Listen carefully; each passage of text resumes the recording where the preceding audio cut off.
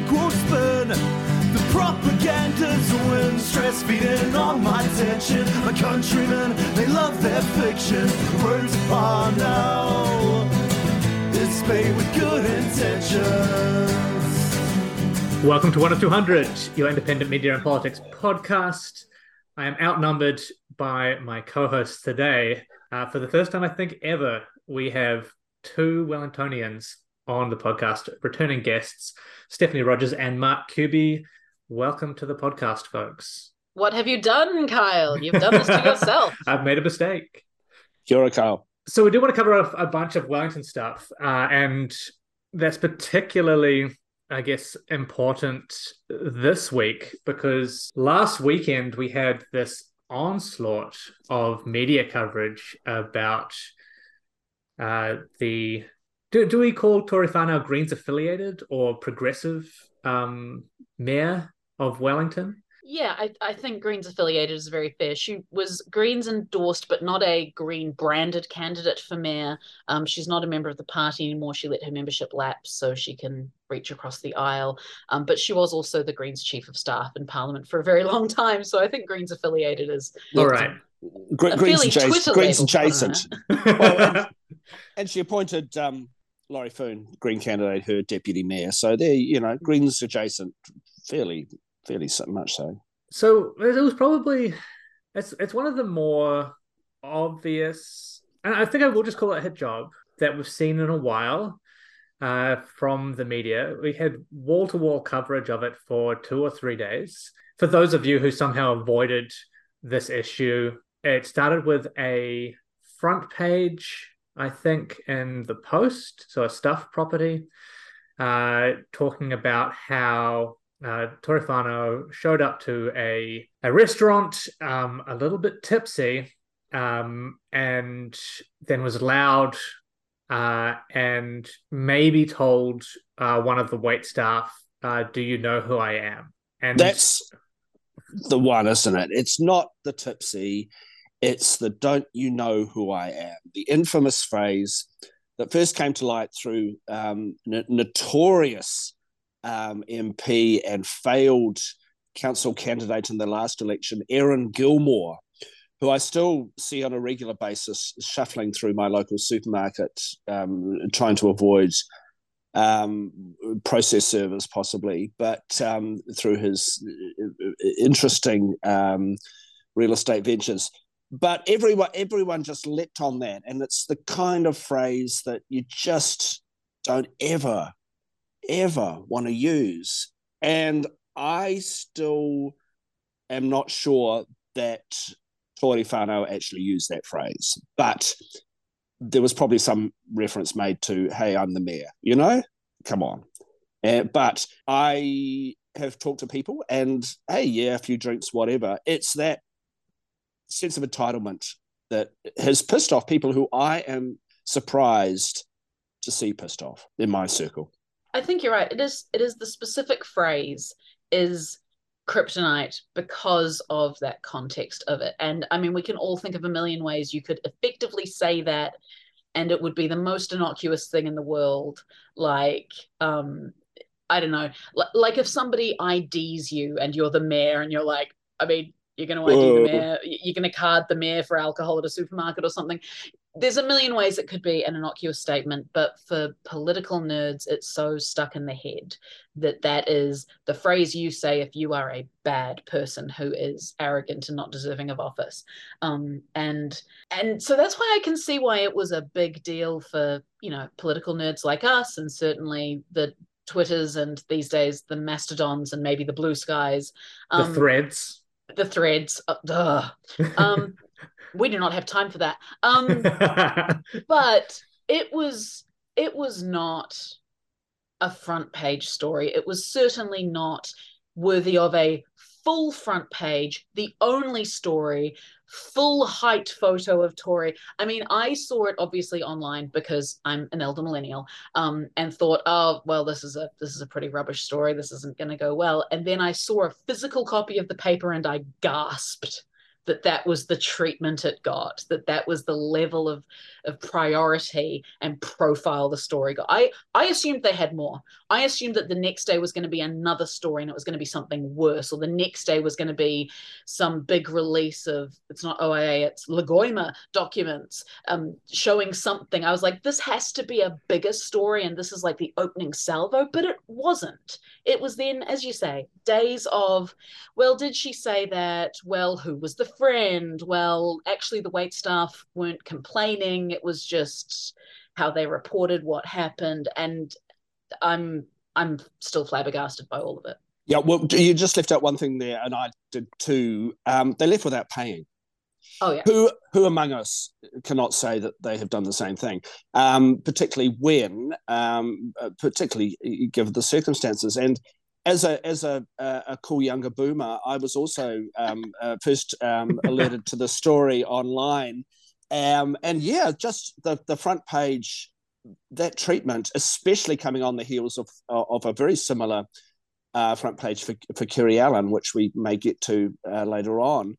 Yeah, kind of shocking. But so you've got the tipsy, which is great to see that word come back in, because it hasn't been around for a while.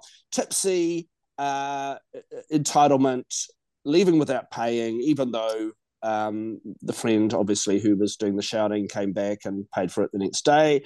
But I've been in that situation, and you halfway down the street, you go, oh man, I'm just so used to paying up front these days that I have to run back and get it.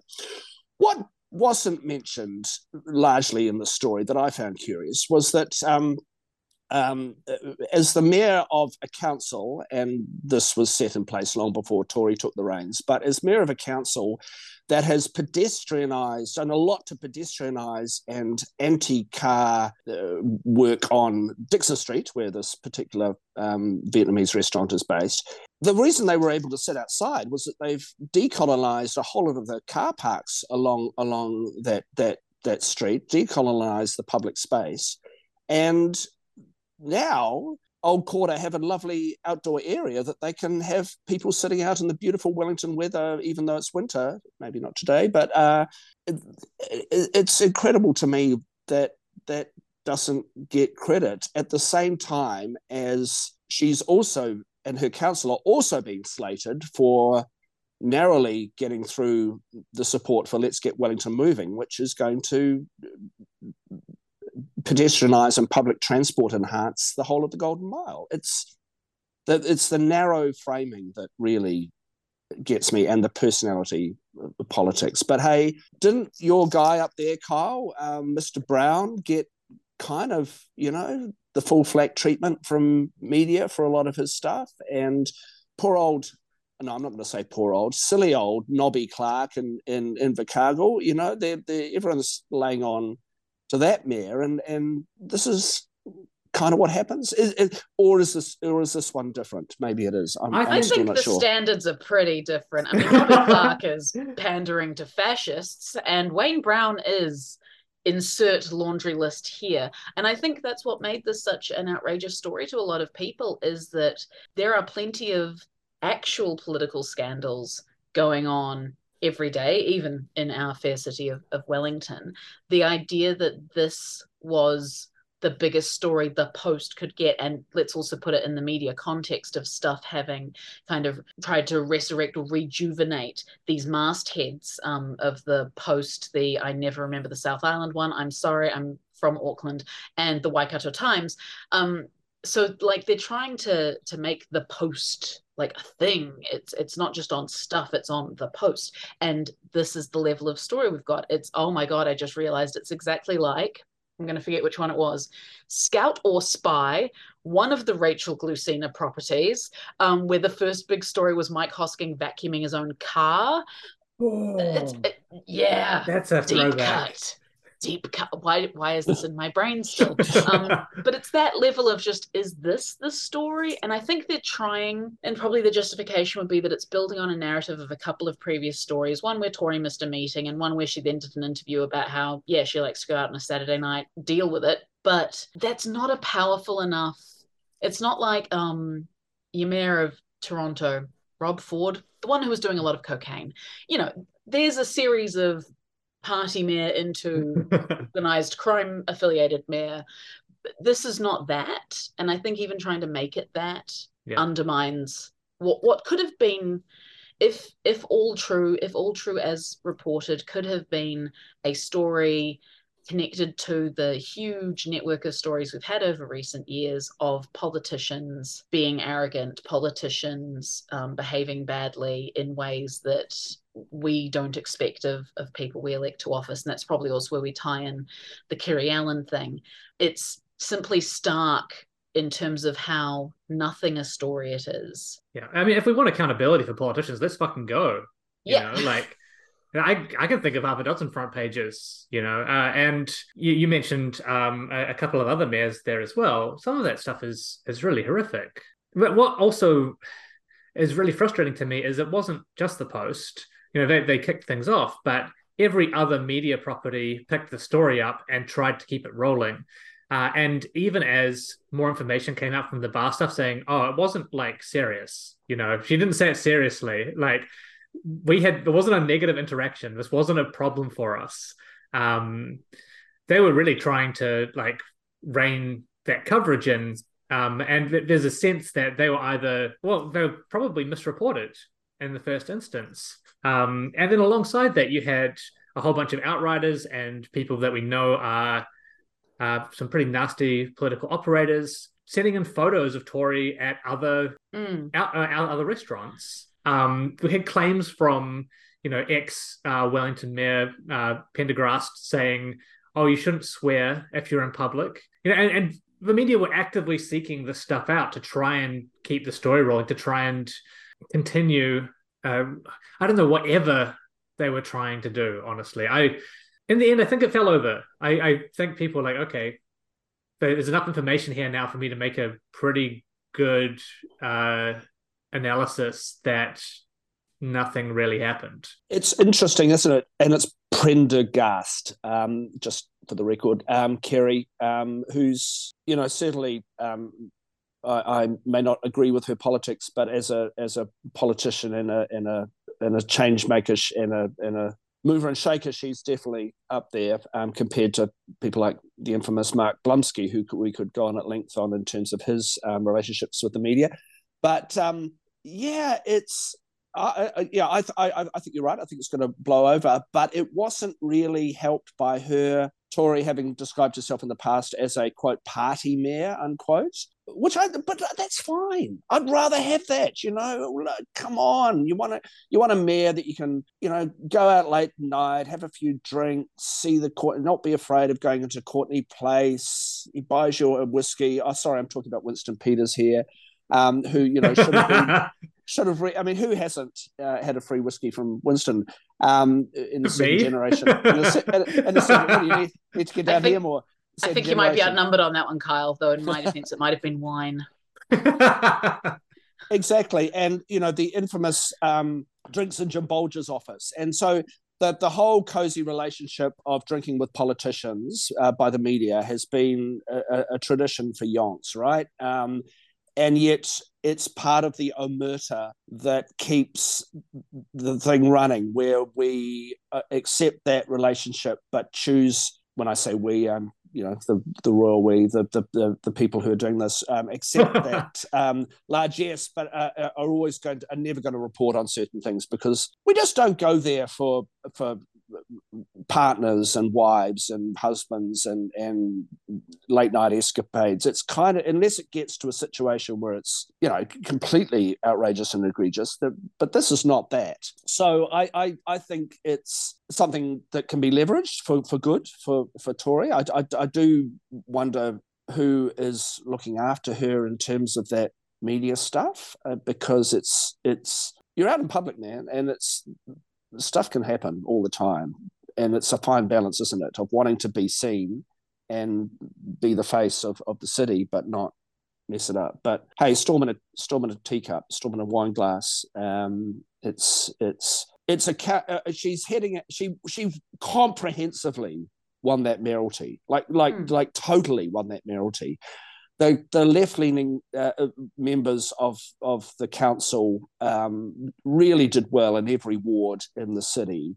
The overwhelming support for ventures like the pedestrianisation of the city and lower car speeds and all the good stuff that this council is putting through were comprehensively supported in consultation.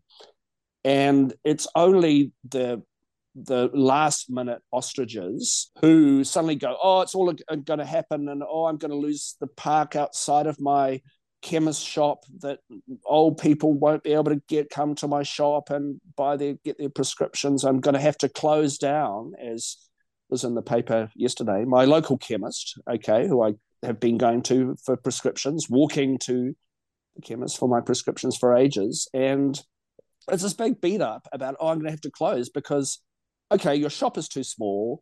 You don't have the range. It's quite expensive. You're only open from 9 a.m. till 5 p.m., which really doesn't suit a lot of people. And within 5 minutes walk, there's a gigantic chemist warehouse or bargain chemist down the road that's got everything at half the price. So, it's capitalism. You can't argue that. But to put it on the fact that all the council are making these changes is egregious. And yet it's reported without any of those counter arguments. It's just taken as gospel that retailers have a right to whinge about anything and get a big public media. Well, before we get too far into the LGWM stuff, I did want to talk about the Kerry Allen coverage as well, because after a week of that and then moving to Tory coverage on the weekend, it went straight back to Kerry Allen coverage, and it had a very similar tenor, but probably even worse, because there was nothing there.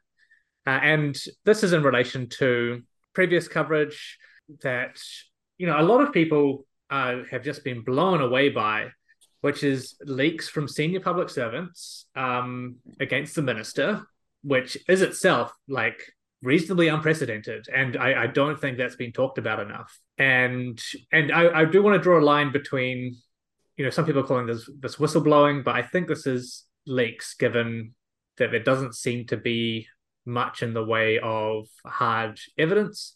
And the veracity of any of these comments is up in the air, and I'm happy to be wrong or right or whatever about them. Just to be clear, that Kerry Allen had shouted at people that was maybe a bullying culture, things along those lines.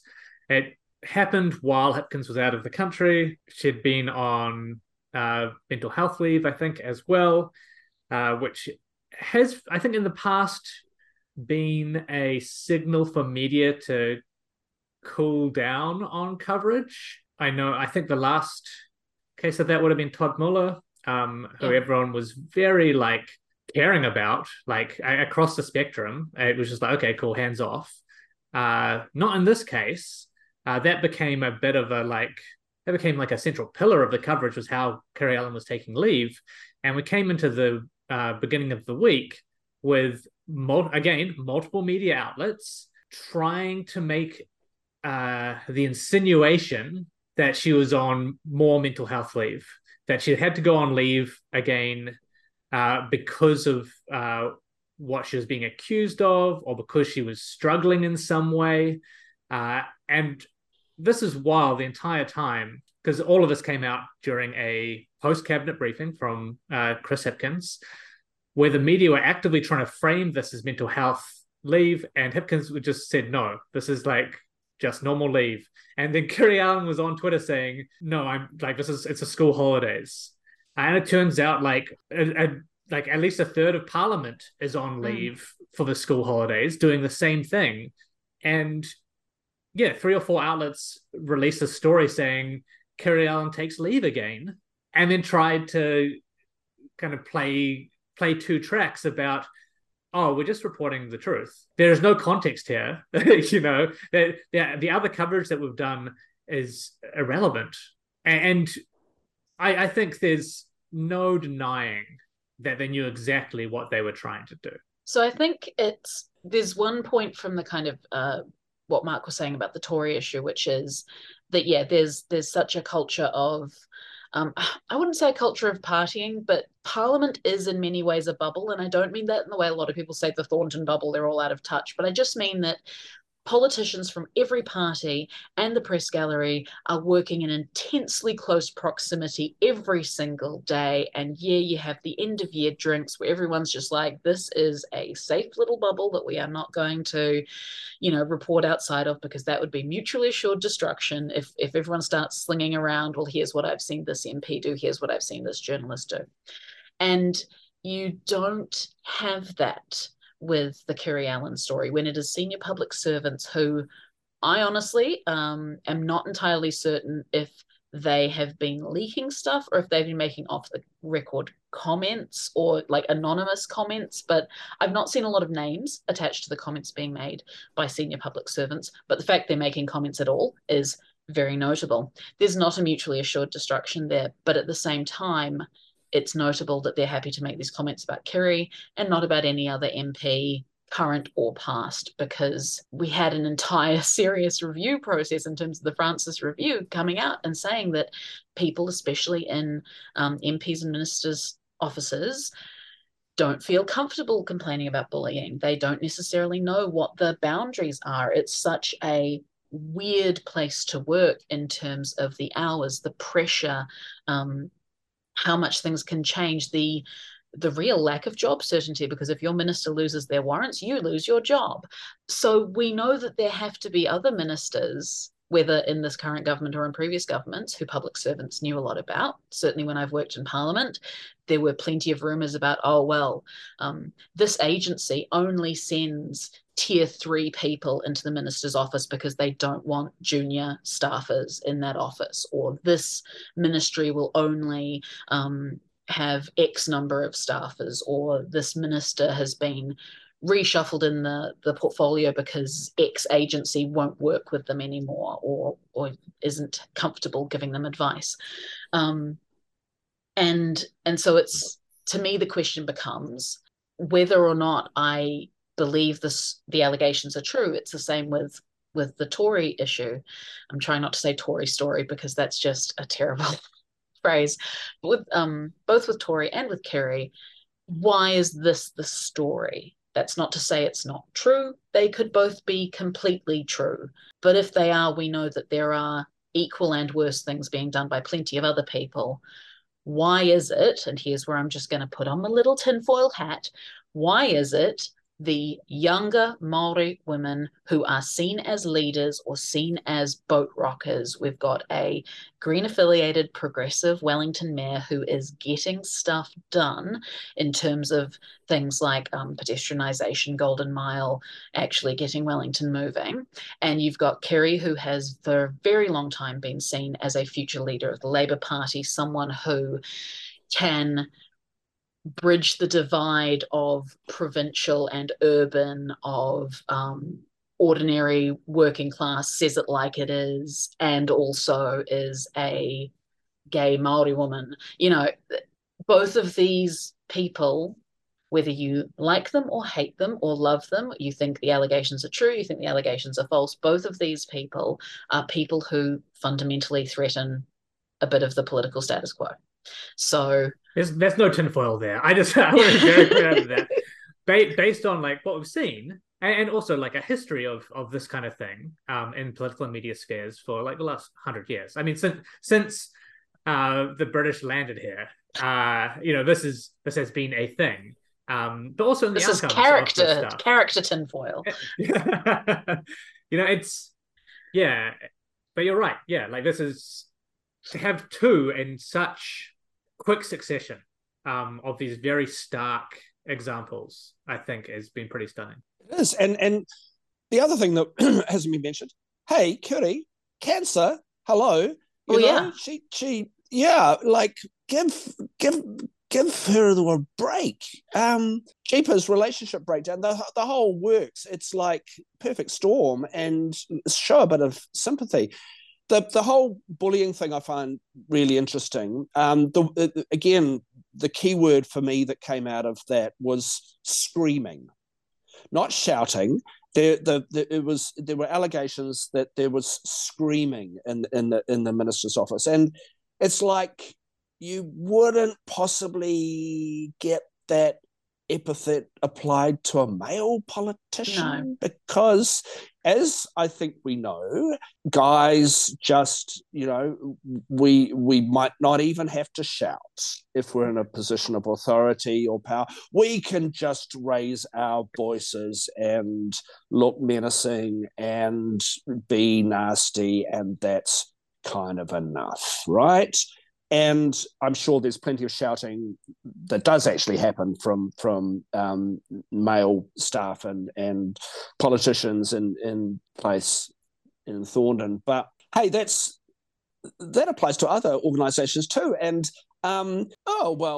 just something that got a little bit of coverage, but not very much, was the fact that Karen Hay, who's the former host of RNZ Nights, was mysteriously absent from the airwaves since February, now has resigned from RNZ, and it appears that there's accusations of bullying and bad behaviour there too, and my reading of that was, and knowing a little bit about that place, is that it doesn't sound that bad. I mean, all bullying's bad, right? But there's a scale. But media, okay, so you got politic environment, but media environment compared to the drinking, the drugs, the bullying, the bad behavior, the everything that goes on there, jeepers creepers. It's don't cast the first stone, right? It is, there's a real expediency to it, right? Like, hey, this is a target, and we can say what we want about it, and we'll ignore it otherwise.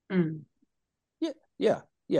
And I Occam's razor, right? I just think that both of those, the Kiri thing and Tory Whānau thing, happened perhaps serendipitously for the media, and it was just, this is too good to be true. It might get us clicks and sales and whatever, but it does seem very strange that the two front pages like that.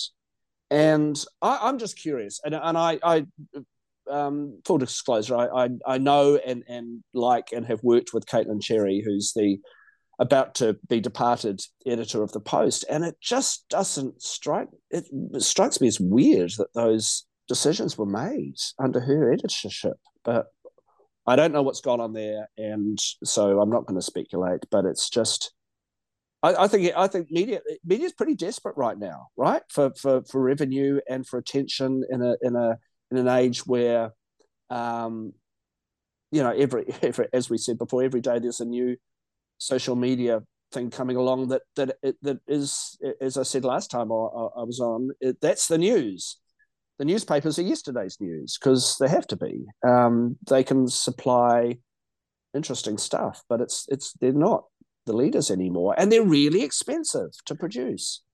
So anyway, it's just a weird situation, and I'd hate to think that it's the opening of any kind of floodgate, but you'd kind of have to think that well, and it comes on the back of a lot of just heaps of particularly anti-Maori stuff coming from all quarters, but particularly the coded racism in the attacks on co-governance, which don't even go into what that actually means.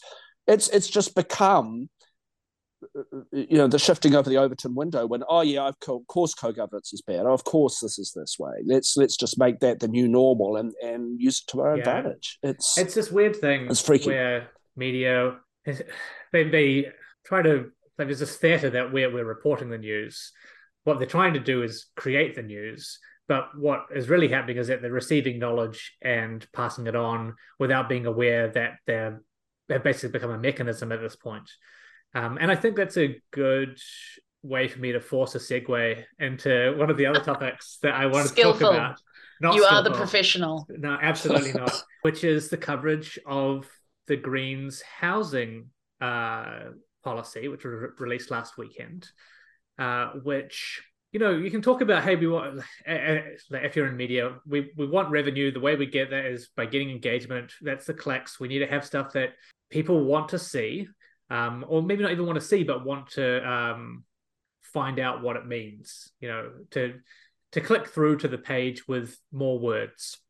And sometimes that means we have to cover things in a sensationalist way. But for a lot of this stuff, there's a really big audience that just wants good reporting, and the coverage of the housing policy in particular, which was aimed at renters, which is at least a third of the country. You'd think there'd be a pretty big media audience to give some good, like, positive coverage for. But I think maybe 90% of the coverage I've seen of it has been from bank economists and landlord associations. And the ACT Party, who were stunningly against.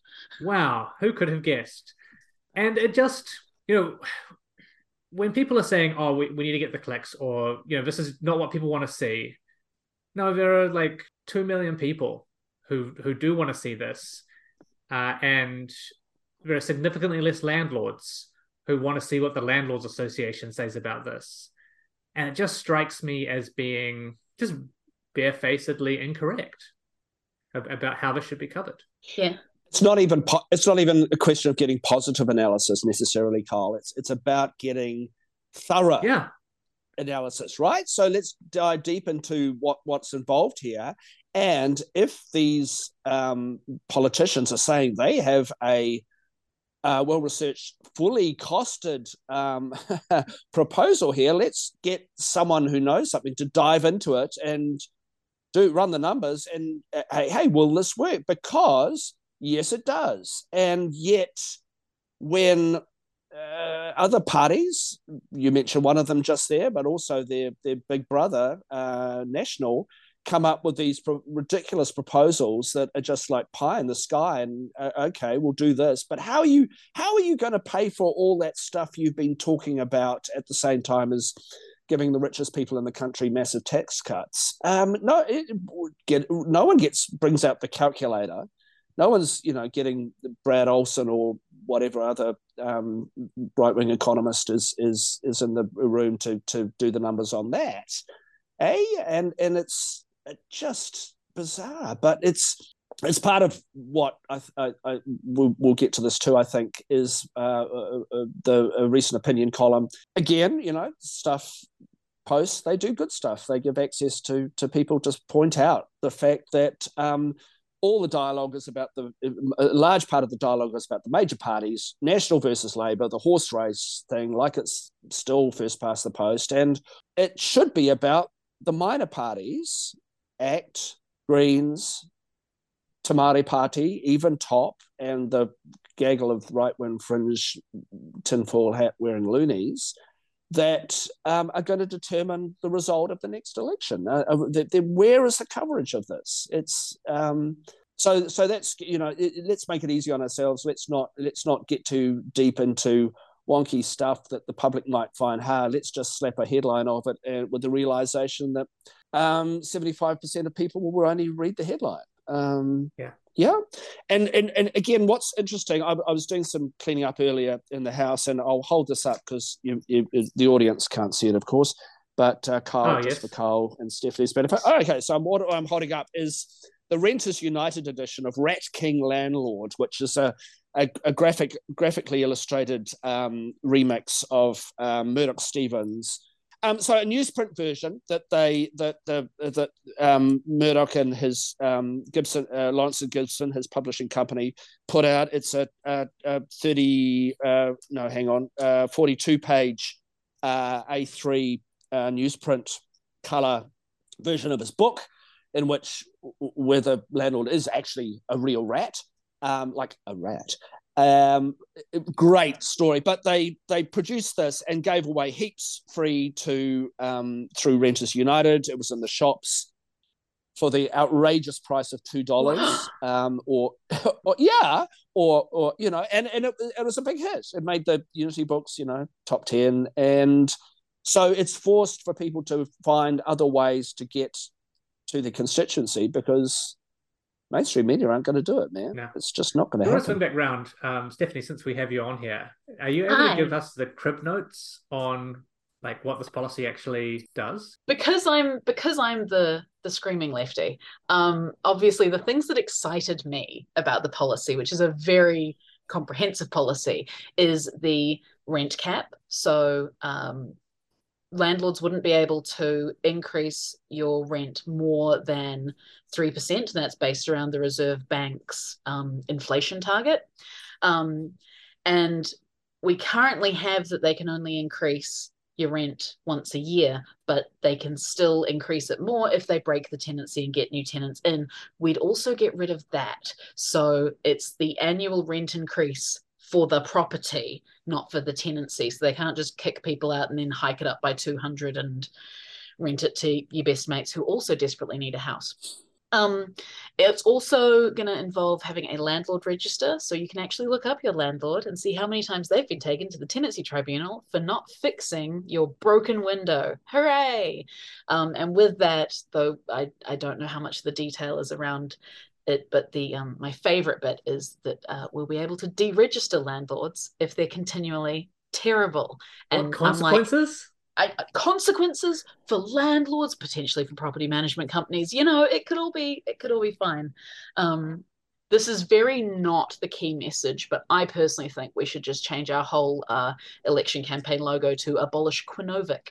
So I think that would be a vote winner. As you say, 1 in 3 New Zealanders are renting.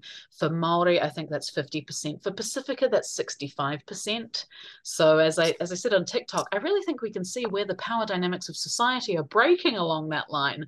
But there are also other things like rental cap, landlord register, rental warrant of fitness. So currently we have the Healthy Homes standards. They're okay, but they're not being enforced properly. And this is one of the things about being in politics and recognizing that there's a lot of different levers to power, right? You can change the legislation, you can change the regulations, but if you don't have the enforcement available, if you don't have enough people coming from the union background, I can say this has always been the thing with labor inspectors. You can have as strong a health and safety framework as you like in the workplace, but if MB doesn't have enough labor inspectors to come out and check your work site, it's not particularly meaningful. So applying the same kind of thing to rentals.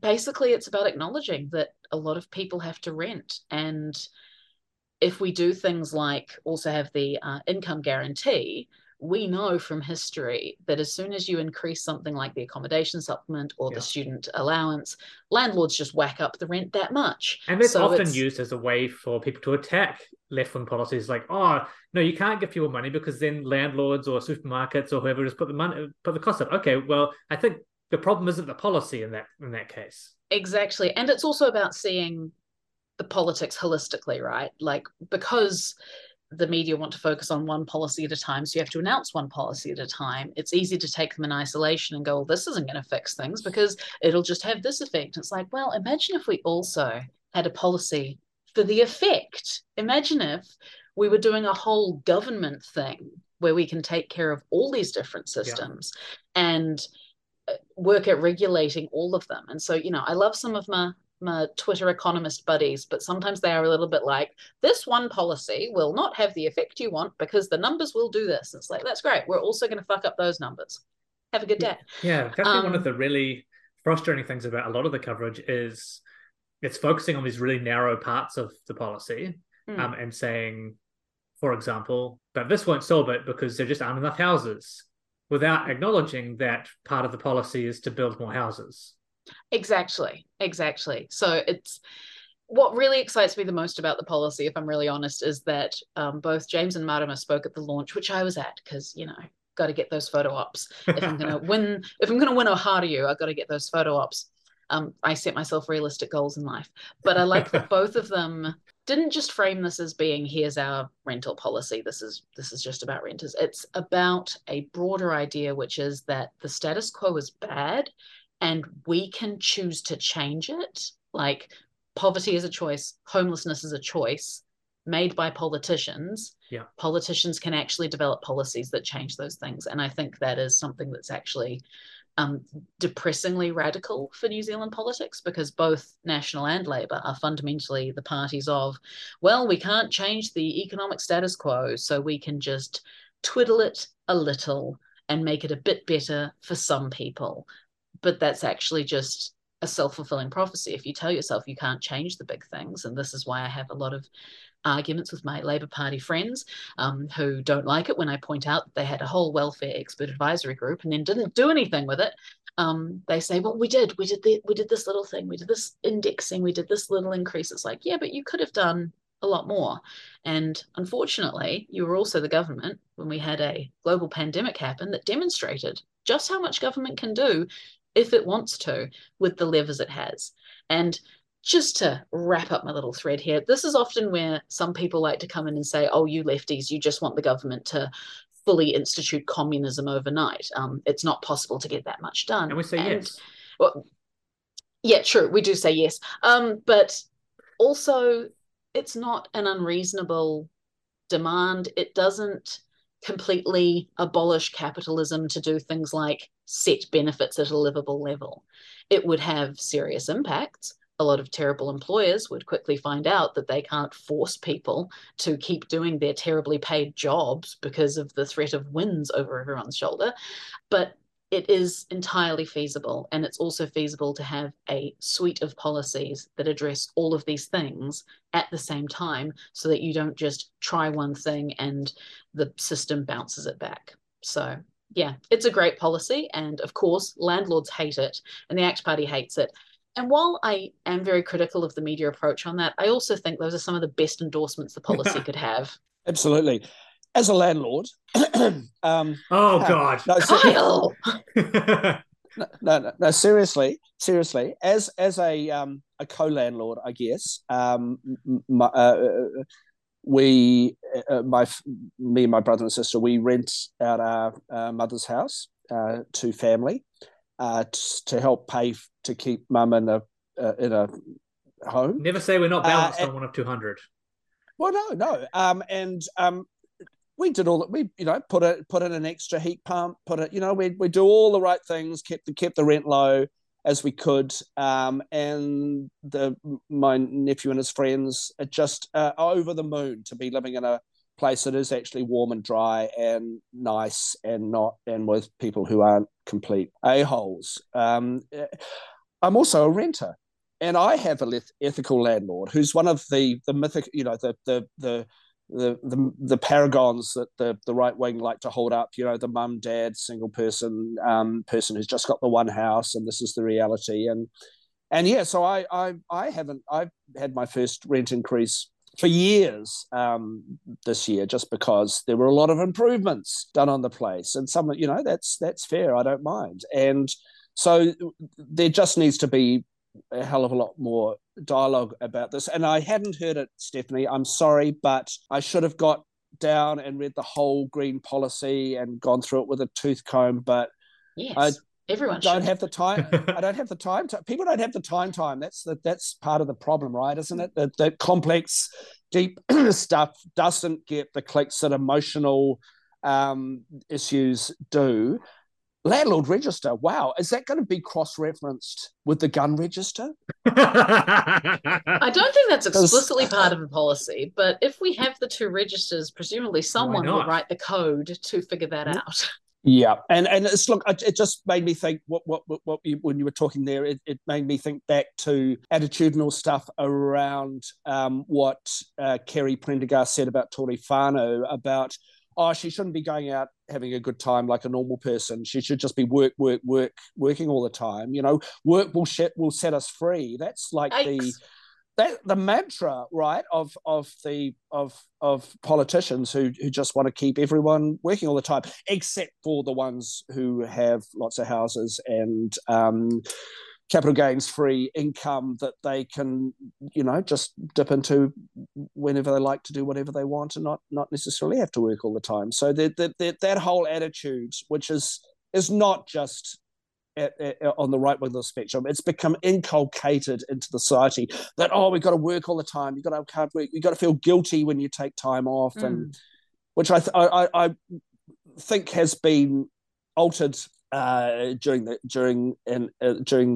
big time of COVID, of course, still going, in terms of working from home and more flexible hours and all that kind of jazz but then more needs to be done to say, hey, why work all the time when, if the Greens can show us a fully costed housing policy that balances and works out, and there's the money there, maybe we should be thinking about this for everything. But that notion, I don't think people want to go there because it's really radical and dangerous to say that in a society where it's, oh no, we've got to pay back debt, and there's never going to be enough money, and people need to tighten their belts, and if they or sell their belts or get a sackcloth and ashes and wander around the streets, feeling bad about themselves because they're poor. It's dangerous it's a big stretch for a particular group of people, right? And we get back to that, like, okay, what's going to get the clicks? I mean, a landlord register that can punish landlords for like not fixing the mushrooms growing out of your ceiling is pretty Simply clickable. Regulate. There's no punishment. There's just regulation. And I mean, this is always my thing with housing, though, right? Is we have this weird narrative which is deliberately created and fostered by many people, including a lot of our media, that landlords are doing some kind of favor to society. And it's like, no, you're providing a service for money. Now, if you want to provide the housing for free, then sure, we won't apply that many standards to it. But you want to charge money for a home. And I always use the restaurant analogy, and someone completely tried to own me on Twitter about this. God, I'm such a millennial. But basically, like, we would never let someone open a seafood restaurant and say, well, we'll just let the market decide what an appropriate level of refrigeration is for the seafood. No, you're providing a service for money in a capitalist society. That means we get to make sure that service doesn't kill people. And right now, a lot of our housing is killing people. So actually, yeah, you do have to put in a freaking heat pump. And no, you don't get to complain that it's just too expensive. And how are you meant to put in a heat pump if you can't increase the rent? Well, how is a restaurant meant to put in fridges if they can't charge you $1,000 for a plate of food? Oh, that's right. We tell them to suck it up. And if they can't run a business that is safe for people, then they don't get to run a business. And that's just... it's not even left-wing screaming philosophy. That's just basic capitalist logic. Yeah. And those disjunctions kind of get thrown out the window when people are trying to argue against any sort of safety mechanisms or regulatory aspects. And that's what's been happening this week. They say, the one I've just seen so many times is, oh, but all the landlords will just sell their homes and then all those houses will disappear. Like, no, that's not how it works. It's not. They're going to burn them down, and they're going to burn them down in a fit of pique. They're going to attach 1 million balloons to them and recreate up across the whole. Fantastic. Love it. But also a good outcome. Oh, the homes are bad. So if they want to just clear the land and we can just take ownership of it and, devolve it as necessary to community organizations or iwi to actually build homes people can live in without getting pneumonia, that would be great. Yeah. Win-win all round. It's this consistent framing, I think, as you mentioned, of these policies. At least this... because of the kind of full press attack against this particular green policy, and as you said, it's almost been like a good set of advertorials in a way that the previous policy release, the tax and benefits policy, just didn't get any coverage. This one, people were so afraid of it that at least it's in the news. And I think the consistency of this sort of stuff is going to start wearing on people as we come up to the election. I don't think this is good for right-wing politicians because a third of people rent. They see this and they know they're not going to look at this and say, oh yes, well, I guess I have to agree with the Landlords Association and the ACT Party. They look at their house and say, I got some mushrooms growing out of the floor over there, and my rent was put up $100 this year, and I've got bronchitis because my house is cold and damp. And landlords want to stop this? Fantastic. I've lost my job because my kids are sick so often because the house is making them sick that I'm being fired because I also don't have strong work rights or sufficient domestic or sick leave.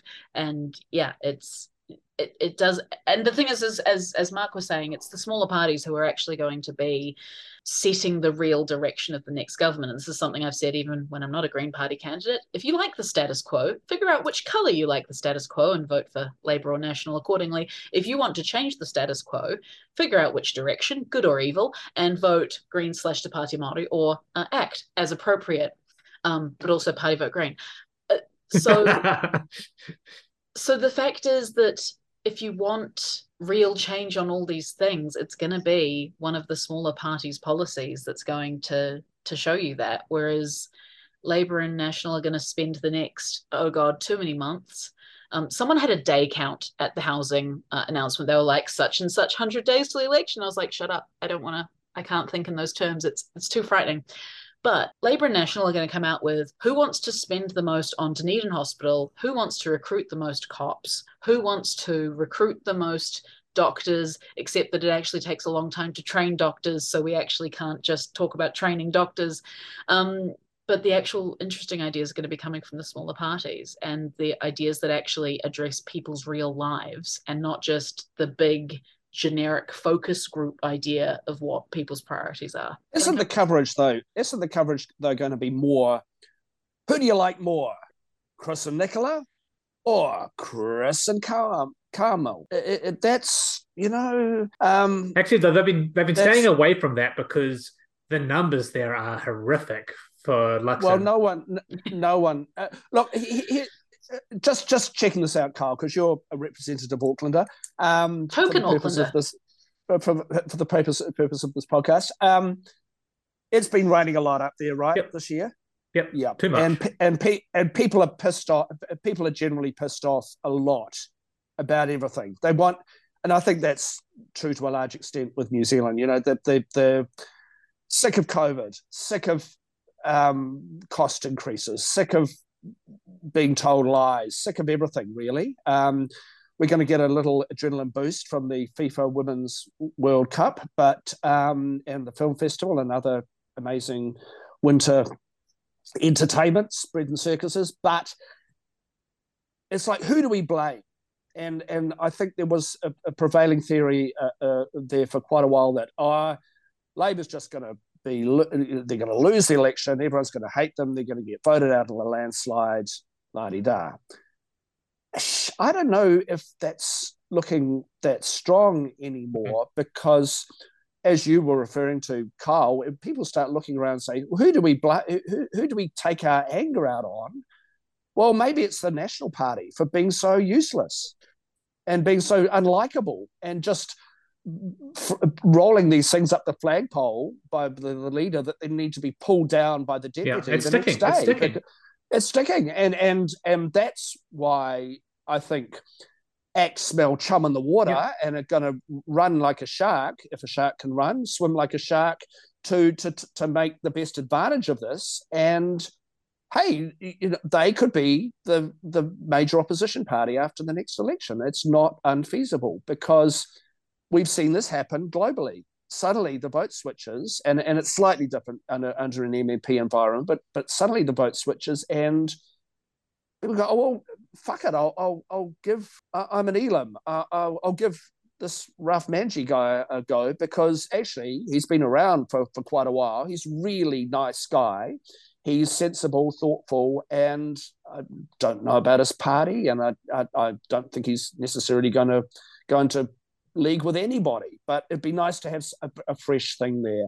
The same for the Greens, the same for ACT, the same possibly for Te Pāti Māori, because I think what I'd really love to see, and it's a really hard one for media, is what's it looking like in terms of the candidates for the Māori seats. I mean, it's a hard, no one can, the poll, it's too hard to poll, but you can get an idea from caliber of candidate and just what the feeling is out there as to what's going to happen there. And, it is possible that Labour will do particularly poorly in those seats because they haven't made necessarily a lot of leeway in that area.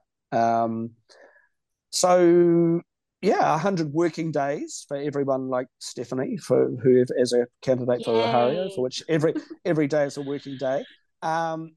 Roughly till the election, and Yeah, all bets are off. I really think this. Yeah. I don't know. No. What's your feeling? I'm curious, Steph, because you're out there knocking.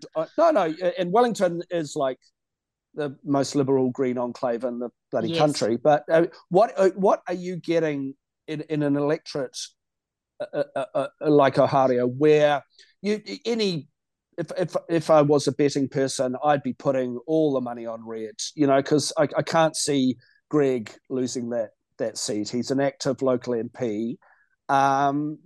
That would just be my thought. But hey, you're on the ground. What are you getting? I am on the ground, though we're not door knocking yet because we're really party vote focused, obviously, and that means that we're going to focus a lot of our attention to getting the vote out that we know is in Oharu, which is one of the top 10 electorates for party vote for the Greens.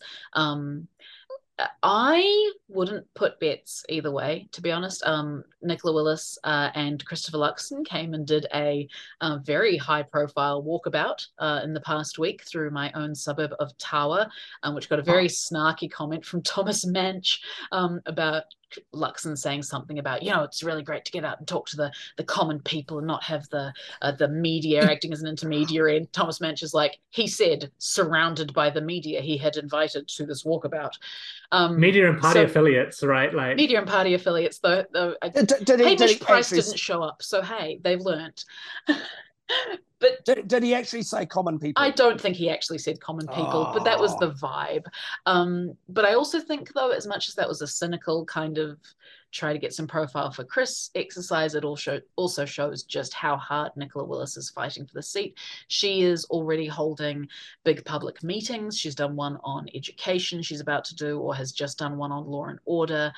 We are getting a lot of her flyers in our letterbox, possibly because my partner and I only moved here in about nearly 2 years ago, but they may not have updated the database to say, do not leaflet this house, it is a waste of printing.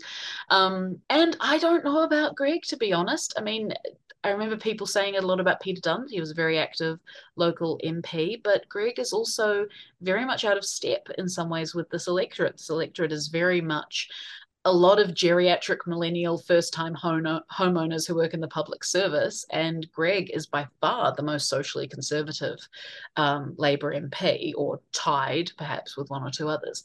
And Nicola is coming along presenting this very, I'm also a mum, and I work in Wellington, and I'm way more socially liberal than the leader I am supporting. So I think it could be interesting. The funniest thing about my campaign is that I have been asked a couple of times if I'm worried about splitting the left vote, to which my response is, with whom am I supposed to be splitting the left vote? But yeah, I think it's going to be an interesting one, and who knows, I put about a 10% chance that she rolls Luxon before the election, in which case I will be at candidate meetings with the leader of the opposition, which will be a challenge I was not anticipating at the beginning of this year. But no, I think Oharu, it's hard to say. It was such a outlier for so long with Peter Dunn as a very popular local MP. Greg kind of snuck in because no one expected Dunn to retire when he did. And he cemented it in, Labour's most successful election in a very long time. So it could be a fun one to watch. But actually all of Wellington's going to be fun to watch because obviously we've got Tamitha fighting a very strong campaign in Wellington Central. She is already door knocking. Julianne fighting a very strong campaign up against Fleur. So two people who I know very well going for Rongotai, which is going to be a really fun one. And of course, it would be extraordinary if Rongotai went green. It would be extraordinary, but it could happen. I think it would be less extraordinary if Wellington Central goes green because Tamitha is a powerhouse. There's people who don't know her, right, outside of Wellington, and the Chloe stands, right. Well, boy, if they like Chloe, man, Tamitha, it's just. She's phenomenal. Yeah, she really is. She's got huge energy around her campaign, and yeah, she's going really hard for it. And of course, because of the way things happened with her deciding to run and James stepping back so he could focus on kind of doing the nationwide co-leader campaigning stuff, Tam isn't on the list, so she's got everything to fight for because she's not going to get in even if the Greens had a spectacularly successful party vote campaign. So she's got to fight A, to win the seat, and B, to turn out, because Wellington Central is our highest party vote electorate. I That's think going that's to be right. a good time. If that vote does turn out, it's there for her. I really think so, because Ibrahim, fantastic candidate from Labour, lovely guy. Just a lot of stuff going for him there, but I don't know, not really well known in Wellington circles. It's just the brand recognition, and I think Ibrahim does have a real edge in that he's got those union and living wage campaign connections. So in terms of turning out people who can put up billboards and will go out door knocking, he's going to have the kind of legendary Labour Party machine behind him. So that's why I think it's going to be a really a good fight between him and Tam. Yeah, that machine is right there, and don't forget Dr. Scott. Dr. Scott Sheeran, who's also apparently, from people who might not otherwise like him, say is a really nice guy, the National Party candidate. But I just think he's going to lose because he used the word vibrant on his flyer, and that's a word that should be banned from talking about Wellington. But he's a white guy with glasses and a blue tie. So I don't know. That's a lot of Wellington Central. A lot of Wellington Central. Does he have a rainbow lanyard? That is the test. I can't see one on his flyer, but I can see his 3 young kids. So good luck, Scott, if you get in. Keeping family life together. It's a killer politics. I think that about puts a cap on it. Really interested to see what happens with that minor party vote. Especially with, again, it's a Roy Morgan poll, so we don't have to take it seriously. No. But seeing the Te Pāti Māori at 7, towards 7%, that's more than just like a statistical error. That's a statistical error and a bump. And a bump, exactly. I think, some of you were saying earlier, Mark, around who are people going to blame for this? Is it Labour or is it National? I think there's a very big opportunity here. Yeah, that it's both. And it's on the minor parties to sell that and to take the opportunity. Greens haven't really got their feet under them on that, I'd say, just yet. As far as polling goes, ACT certainly have. It looks like they've had a plan to try and eat National's lunch in the wings for a while. I'd love to see the Greens heading to the same polling. That would be fantastic. Well, if we get to 15, I get into Parliament. So that's my personal goal. I mean, you're getting into Parliament anyway with Winona Haria. So, oh, sorry, you're right. Yeah, I'm gonna jump. I'm gonna jump over everyone else on the list. Yeah, you're gonna split the centre with everyone else going between Willis and O'Connor.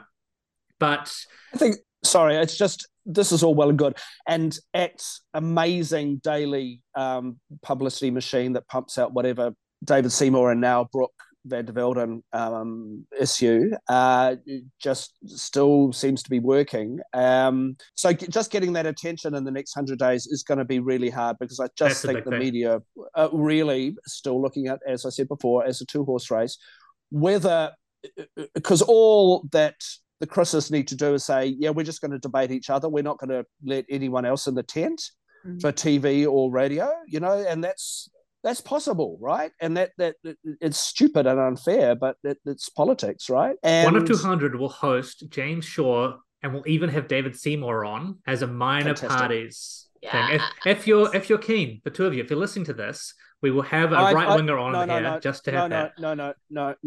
I want Marama versus all right. Seymour. Okay. Yeah, please. Yeah. And we'll bring in Raf and Debbie as well. No. Hey, I think we need to be really egalitarian about this. We need to have the dudes, so have like Raf, David, and James, and then have a separate one, which is Debbie and Marama, basically just having a yarn.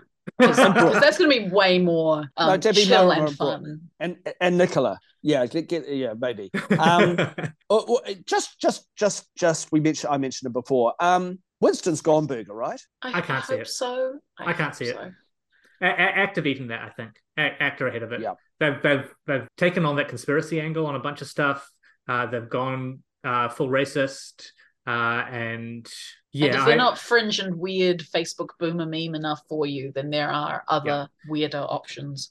And New Zealand First, they've relied on Peters, but Peters is now trying to basically do like Freedom Party shit, Democracy NZ shit. Like that vote is being split in multiple directions. Anyone who actually is going to vote is either going to go with the people that are their mates. Like, I'm actually friends with this person who's a candidate for Voices for Freedom or whatever. Or they're not going to vote. So if Peters somehow gets over the line, it's going to be because of his networks within the media and with other politicians, and I think he's even burnt those bridges at this point. It's just not interesting enough anymore, you know. That he's not crazy enough. He's behind the curve in terms of whatever the latest fringe meme is. Like he still thinks it's fresh and new to refer to your opponents as woke, and it's like no, dude, we are so far past just throwing that word out at people. Exactly. One more thing. The Wellington bubble is here, bubbling away in a enjoyable fashion because we just love living in this town, right? It's great. It's great. Let me wax lyrical about Tower for another half hour. No. Tower's great. Boy, if you can come out with that, you might just. We have sourdough crumpets, Mark. We have sourdough crumpets. But I was just we don't really have time to talk about this, and if you invite me back again in maybe August, I'll be down there again. But Christchurch, I was down in again, beautiful weather just before the real southerlies hit, and I'm really aware as a Wellingtonian that the election is not going to be decided here. It will be decided by the voters of Christchurch and Auckland, the two biggest metropolitan areas in the country, and probably Tauranga and Hamilton. That's where the votes are going to decide the election, whether it's the people that don't vote, as you said, or the ones that go, let's take a punt for the smaller people, or go tribal with Labour or National. And Christchurch seemed to be doing all right, you know. There's a lot of empty space down there still in the centre, but people pretty happy. Lots of housing going up, man. Lots of housing, and this is what struck me, because it was just at the time of the Tory stuff. Was, hey, here's a whole inner city area that's been, apart from the trams and a few cars coming in and out, largely pedestrianised, and it's really good. It is. You know? And it's really good. And where is the talk about that in a media coverage of the terrible idea to turn the Golden Mile into a, quote, bus lane, quote. How do you rejuvenate a city centre without lots of car parks everywhere? Well, you go to Christchurch and you have a gander. Well, actually, all the car parks are on the empty lots. We'd have to, lots of. But they're not directly outside the shops. People can get themselves. Walk. People can walk. It's walk, a novel, or scoot or wheel, or a novel concept. Yeah. Walk their way to success. I just wanted to add one more thing, which is while I was listing all of the awesome Wellington candidates, we jumped into Rongotai before I could also mention the fucking fantastic, I'm going to use my swears for this, fucking fantastic Gina Dalmaclay up in Mana, which is just to the north of me. So we are the beautiful Northern Wellington candidate team. They are so young and so talented and so fucking amazing, and I think just below me on the list, so again 15-16%, let's go party vote green, get me and Gina into Parliament, but yeah, we have such an amazing team in the Wellington candidacy for the Green Party that I invite all other parts of the country to step up and be as cool as us. And look, that's what's going to take.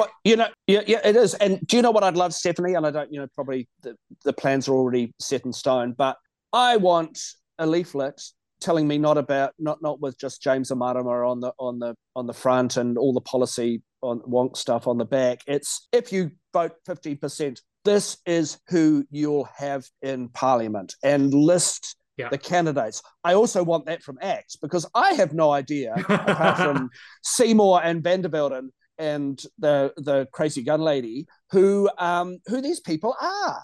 Well, And I think the leaflets voters are have a right to know. leaflets are quite expensive, Mark. So can I suggest that this could be a role for some kind of institution that exists to report and investigate the important issues of the day? And possibly we could get a full page on the Post of like the top 15 Green Party candidates and the top 15 ACT Party candidates, and some real deep dives into who these people are, because yeah, they're going to be MPs. Well, maybe not the top 15 of both parties. That would be a fun result. But yeah, because let's remember, speaking as the Oharu person, let's remember Peter Dunne, the worm turning, the bow tie, everyone loved him, very centrist. Oh, cool. Now he's got however many MPs with him. And oh, it turns out most of them are weirdo Christian types. Like, surely we should have learned our lesson as a country that actually looking at who is on the list and who is likely to get in is going to have a huge impact on people's votes, because a lot of people, I know people who voted United Future who then went, wait, I thought they were just the moderate centrist types, and now I get to find out about the AIDS deniers. What? So yeah, pitch to media. The parties are more than happy to give you content about their candidates. Make it happen. All right, let's close it up. I just do a last minute shout out to Lamia Imam, who had a piece in the Post, which is probably the first that is more of a deep dive into what the minor party policies would actually look like in practice. So more of that, please, everyone. More Lamia. Lamia in every newspaper. Fantastic. Let's Lamia on TV. See that. Yeah, not just on the radio and in the paper, on everywhere. That's been another episode of 1 of 200. Thank you so much to my co-hosts this morning, Stephanie and Mark. Cheers. Cheers. You can find them on Twitter. I will link them in the description. Our Patreon's in there as well. Sign up, subscribe, like, share, give us 5 stars. And we'll be back midweek with a podcast about education. I'll be speaking to a couple of teachers on Monday evening about what's happening in our schools, and that should drop on Tuesday or Wednesday for you all. It's been another week of 1 of 200 current events. We'll catch you soon. If artificers are then I'm living a pointless life, but learning all your lessons. Fucking politics, there's no distinction. The road's apart now. It's paved with good intentions.